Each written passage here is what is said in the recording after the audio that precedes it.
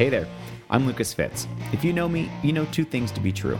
I love a good pair of denim, and I'm always here for the stories. When I first got into the heritage goods movement and buying intentionally, I looked to American Field as an industry leader in connecting cool brands to cool consumers. There's nothing better than hearing the story behind how a big idea grew into a business. Now, we're bringing it online and inviting you to join in the conversation, whether you're watching or listening along from wherever you call home. I'll be hosting these fireside chats, intimate, personal looks at the inner workings of some of our favorite brands on our AF network. So, sit down, grab a whiskey or coffee or beer, and ride along as we shine the spotlight on real people and real stories.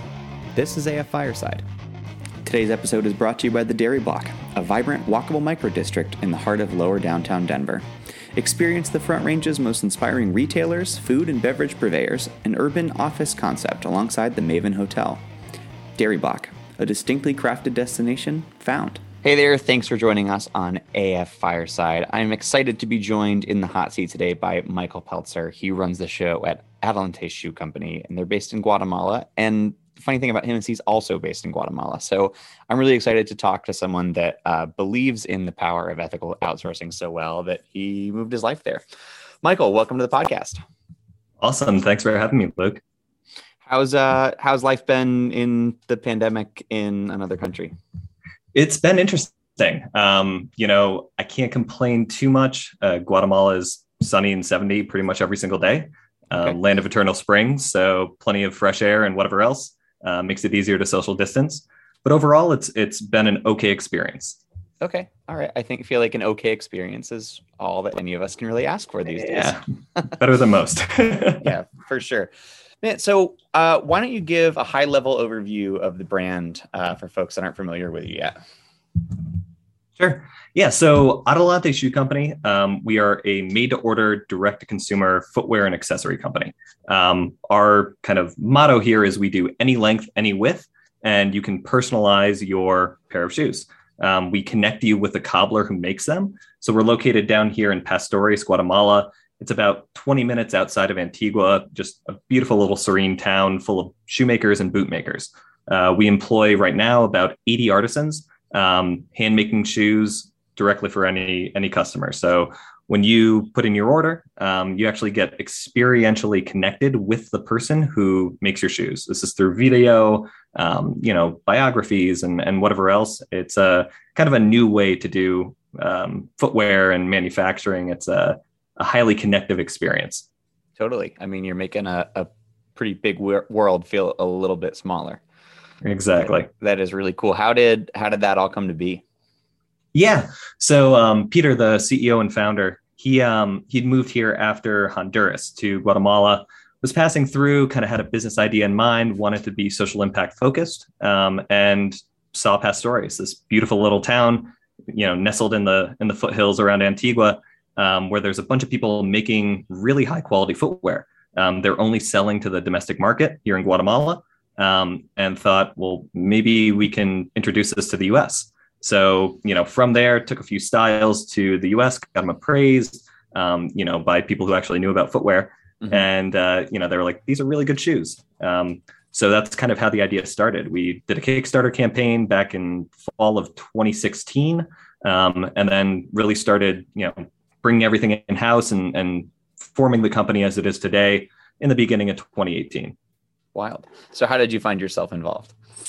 So I actually met Peter prior to Adelante in Honduras. So him and I had both worked at the same nonprofit school in San Pedro Sula.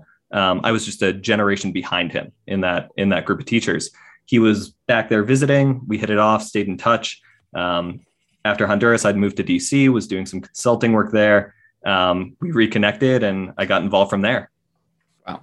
Very cool. And Now you're so involved that you live in Guatemala. You told me before you hit record that you're originally from upstate New York. Yeah. So obviously a huge change of pace for you. Sounds like you have a traveling spirit in you anyway, and that's probably part of it. But tell me about what that was like to make the move. Yeah. So I'll go rewind a little bit. So sure. After college, I'd studied Latin American studies. I'd spent some time working in the nonprofit space or interning in the nonprofit space in DC. And I was applying for a job I really, really wanted.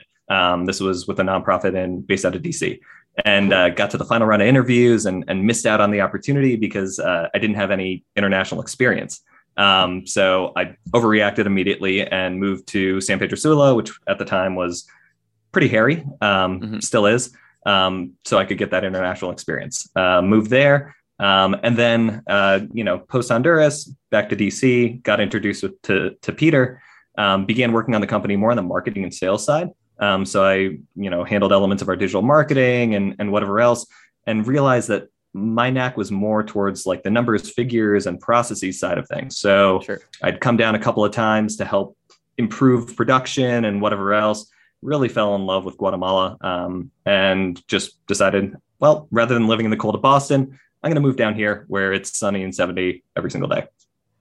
It's amazing. I imagine, and this is me personifying your life here. I imagine like in the Fast and the Furious when they have to run after they've like done a huge heist and they go and live in a South American country and they're just maybe that's not what your life is like, but what is outside of the work that you do for the brand? Obviously, I'm sure that work is pretty similar to what someone that has a base in the United States company does.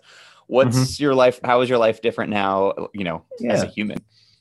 I think it just feels more comfortable, right? We're still a small and growing company.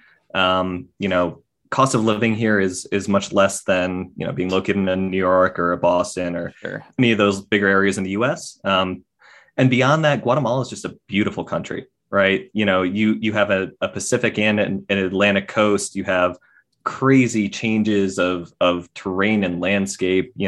Beautiful lagoons and cenotes, which are those big blue pools that you see, mountains and volcanoes, right? It's just an incredible place, and there's so much here and so much to explore. So for me, I really enjoy just being able to leave work on a Friday, hop in the car, and drive to some massive, beautiful lake, shielded by volcanoes, and spend a weekend there, right? Wow. Or drive out to the coast, an hour and a half to the Pacific, and 3 hours to the Atlantic, right? Whatever direction I want to go, there's always something to do. So I think for me, it's really just quality of life improvement. It's so much more fun here. Wild. Do you have I assume after a couple of years, you have a good community that surrounds you?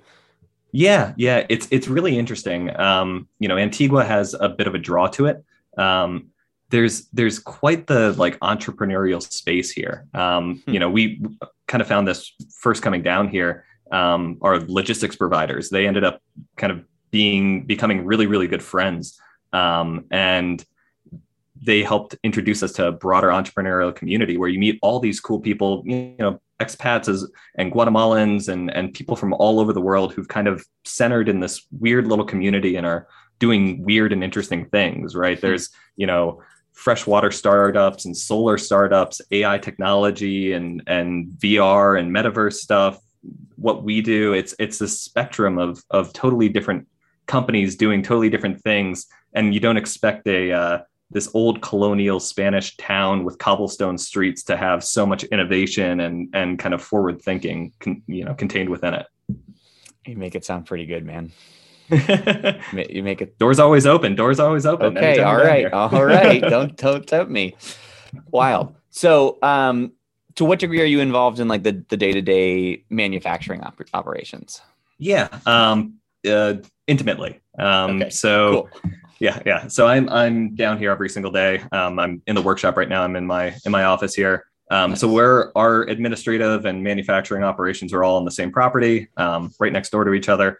Cool. So anytime I've got 5-10 minutes between different meetings or calls or something like that, I take a stroll out to production and poke around at things and scowl at stuff and whatever else. Cool. So I would say that yeah, lots of very intimately involved. We have a unique process. Most manufacturing, how it's traditionally done, it's work orders, right? You have a production order of a certain number of units of a specific SKU. It's like big batch production. We're production orders of one, right? Every single thing that we manufacture has a given order associated with it, right? That requires such intricacy and detail that the movement of our operations and our processes require, it's like a very well choreographed dance. And if one person slips up, then it kind of falls down the line. So it's very, very interesting to kind of, pull all those levers and twist all those knobs to see production kind of flow through its different processes. That must have taken some time to figure that out. Yeah. And I'd say we're definitely still figuring it out. Sure. It's made to order production is, it's cool, right? It unlocks all these elements of innovation, personalization, right? It's how we're able to make you a pair of shoes with a different left and right foot size, and how we're able to change the stitch color and sole color and leather colors and all these different parts, put your initials inside of it, connect you with the person who makes it, right? All those different elements are unlocked with made to order. But it also means that you've got a lot more levers to pull and knobs to twist around and whatever else. Totally. But it's no, I love the way that we make things.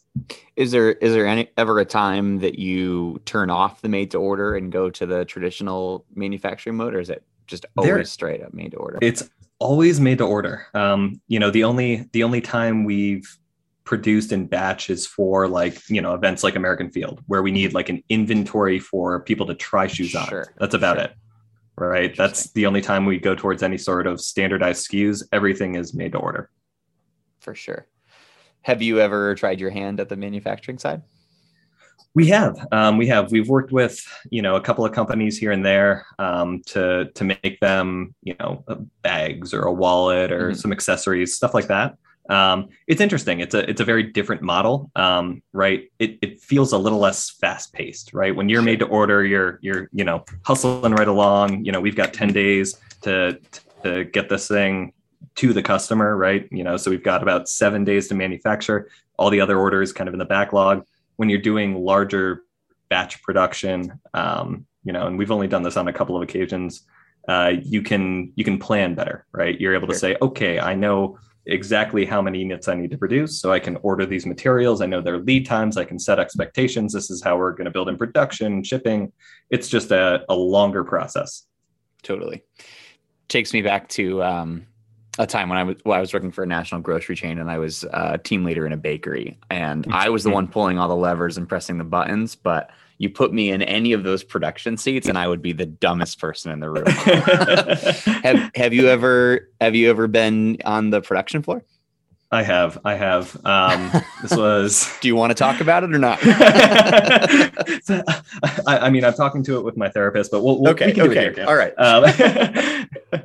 No, it's interesting, right? You're kind of all hands, especially around this season, right? Where we're kind of in our peak season, producing lots and lots of shoes. So, in some of those times where we've been either short staffed or caught off guard or whatever by increase in sales, I'll jump down there. Other people will jump in there. I've worked on like a die cut machine, which is basically a giant cookie. Yeah, just a giant cookie cutter. I did a bad job and was told that I should not keep doing that. That's good. So, that's good for morale. That was one of people like that. Absolutely. Well, the boss can't do this. Perfect. Yeah. I get that. Definitely get that. So how about let's kind of revisit this topic about manufacturing overseas. Yeah. And one thing that we like to talk about on the podcast here that I like to bring up when I can, obviously Made in America is great. Obviously there's, ebb and flow of that movement as time goes on. And that's a really important value to me as a consumer, but it's really more of a piece of the puzzle than the whole puzzle. And the reality is, I think it was in Austin at an AF event, Luke, who runs the partnerships with Taylor Stitch, I asked him about their outsourcing, and he put it pretty bluntly. He was like, honestly, you can make things better, more efficiently, and sometimes more ethically in other countries. And that's just as easy as it is. And that was like, okay, yeah, I like, if I can trust that you do the research, then that's legitimate. Now, obviously you are there, right? So we trust you. You've done the research, and you're an advocate for this. I wonder if you can speak to some of the advantages and some of the challenges of physically having an operation overseas. Yeah. Speaking to your higher level point, right, of domestic manufacturing in the US versus manufacturing overseas, it has to do, for us at least, like there is not the talent to do what we do in the United States, period. Sure. Right. Yeah. I would call out, maybe a few hundred people with that skill set, Sure. to the degree that our craftsmen have, to hand make, hand last footwear. Right. Yeah. There's footwear manufacturing in the US. It's highly mechanized. And, I'm not going to call out any brands or anything like that, but what is made in the USA is a questionable percentage of what is actually made in the USA. Sure. Right. It's just different. It's just different.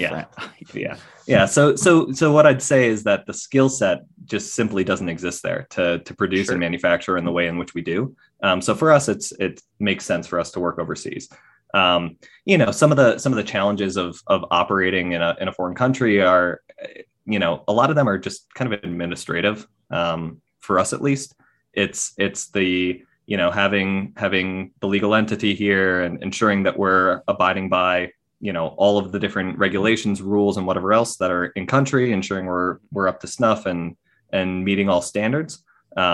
It's something that you can do by working with in-country partners, ensuring that you're meeting all those levels. Luckily, the way that we operate, from our mentality, we just by nature exceed all the expectations or regulations on that front, being Sure. an ethical company that is looking to pay people very well, ensure consistent employment, ensure equitable opportunity, all the above. But yeah, it's interesting. I would say that some of the other challenges there would be material access, and I think mostly cultural elements. Sure. Can be a bit challenging, Sure. especially when it comes to things like providers, right? My expectation is that when you tell me it will be here in 2 weeks, that it will be here in 2 weeks. Right. And that 2 weeks doesn't actually mean a month and a half to 3 months, right? So Right. those are some of the elements that you kind of learn over time, that, okay, is this 2 weeks, 2 weeks, or is this 2 weeks different timing? Sure. Yeah, that makes sense. It makes me think of it when we do there's a whole logistical process that goes along with doing a pop-up event in a city Oh, yeah. we've never been to before. And that's from finding the right people to rent tables from, to how do you close the street off in this city, to, Mhm. somebody wants to give samples of their food product. What does the health code look like? Mhm. But that's all in one country. We Correct. operate more or less on the same norms, the same standards. Sure. That's got to be a pretty insane learning Yeah. curve. Yeah, definitely a steep learning curve, but thankfully we have lots of in-country partners, people that are able to help us and kind of Sure. make sure we're doing all those things by the book.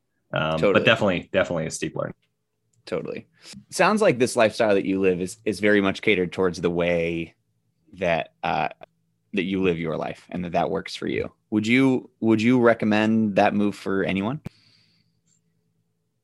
That's a good one. I don't know. It depends on how much you like stress, right? Okay. That entrepreneurial lifestyle is very much part of it. Right. So, while it may be sunny and beautiful and this incredible country, at the end of the day, internally, I think to myself on a regular basis, like, hey, how effective I am at my job is directly impacting the incomes of 80 of our employees, right? Our Sure. 80 craftsmen here. And not to mention their 2-3 children and their spouse and their extended family that they live with, et cetera. And when you kind of think about that and internalize that, it really, it kind of drives you to want to work very hard. So Sure. those elements can be a bit of the offsetting element to the beauty and majesty of living in a glorious country and Sure. whatever else. But, you kind of have the flip side of the coin of there's a lot of responsibility and challenge, and you want to make sure that you're providing folks with the lifestyle that they want as well. Sure. Yeah. I mean, responsibility is the word for it. I think that's whether you're here or you're there. That's cool to hear that come out of your mouth, because that's maybe not a thing that happens so much in the States. When you think of it at a really, really, really big level, Sure. you think of people that make billions and Yeah, billions of yeah, dollars. It's a different mindset. Sure. And Yeah. like you say, it's just a totally, totally different world, but it's really not all that dissimilar. That's pretty cool to hear. Yeah. Well, I mean, for us, one of the things that was interesting in like how we kind of built the company and started, it really could have been any product, right? Sure. The idea was we want to have a mission-driven organization, a mission-driven company that is actively doing economic development better. Myself and Peter had experiences working with nonprofits where the impact was too narrow, too focused. Sure. It didn't have long-term, range or effect. So, we thought, all right, what if we do this model differently? And that's the idea, right? Is, we always kind of come back to this. Are we positively impacting people's lives? Are we making their lives better through, this product that we're creating and selling, right? And the goal is to build that thing, to build that model, to show it as an example to other companies, to do economic development in a different way. Very, very cool. Well, you say it could be anything, but it's not. You landed on footwear, and I want to close out talking about what are you wearing these days? A, your top pick, and B, what do you recommend the people look into if they've never been on your website before? Right. All right. So right now I'm wearing the Havanas, but I'm wearing a prototype pair of Havanas. We're working on so we're working on some, and this is by customer request, some more kind of rugged, winterized kind of, stroll through the Northeast slush kind of footwear. I get that. So we've got a few prototypes that'll probably come out in Q1 of next year. Some new products that'll kind of fit that bill. So I'm wearing a pair of those right now, testing them out. What kind of silhouette? In terms of, can you hint what kind of silhouette that is? Yeah. So it's building off of, for the men's, it's building off of our Havana that we have on our website. It's a kind of a classic like service boot style. Okay. Just, with some more aggressive components and waterproofing and whatever else to make it really, really durable. Cool. No, it's a great style. Awesome. Yes. Yeah. In terms of recommendations, we've got, let's see, we're going to be coming out with some additional moccasins as well. So keep your eyes peeled for those. Cool. But our cozy moccasin is one of my favorites. It's just fleece lined and super soft, super comfy. As you're starting to head into that winter season, something really comfy. Totally beats. I'm wearing Crocs right now. I got to be honest with you. Like I admit that on here way too often. But yeah, definitely beats them. Oh man. Well, I appreciate your time. I'm glad that we carved out a little time to connect together. Where is the best place for folks to follow up with the brand and learn more if they're interested? Yeah. So you can head to our website. That's adelanteshoes.com. Or you can find us on Instagram at Adelante Shoe Co. Amazing. Love it. Well, next time that you're stateside, you find yourself in the Northeast, maybe we'll connect at one of these AF events in the future. And if not, maybe I'll catch you down there sometime. All right. Doors open. Love it, man. Cool. We'll talk again soon. Thanks again for your time. All right. Thanks. You have a good one. Thanks. Bye-bye. I'm Lucas Fitz, and this is AF Fireside. To learn more about all the brands featured on the podcast, check out fireside.shopaf.co. And don't forget to subscribe to us on your streaming platform of choice. Thanks for listening. Today's episode is brought to you by the Dairy Block, a vibrant, walkable micro-district in the heart of lower downtown Denver. Experience the Front Range's most inspiring retailers, food and beverage purveyors, and urban office concept alongside the Maven Hotel. Dairy Block, a distinctly crafted destination found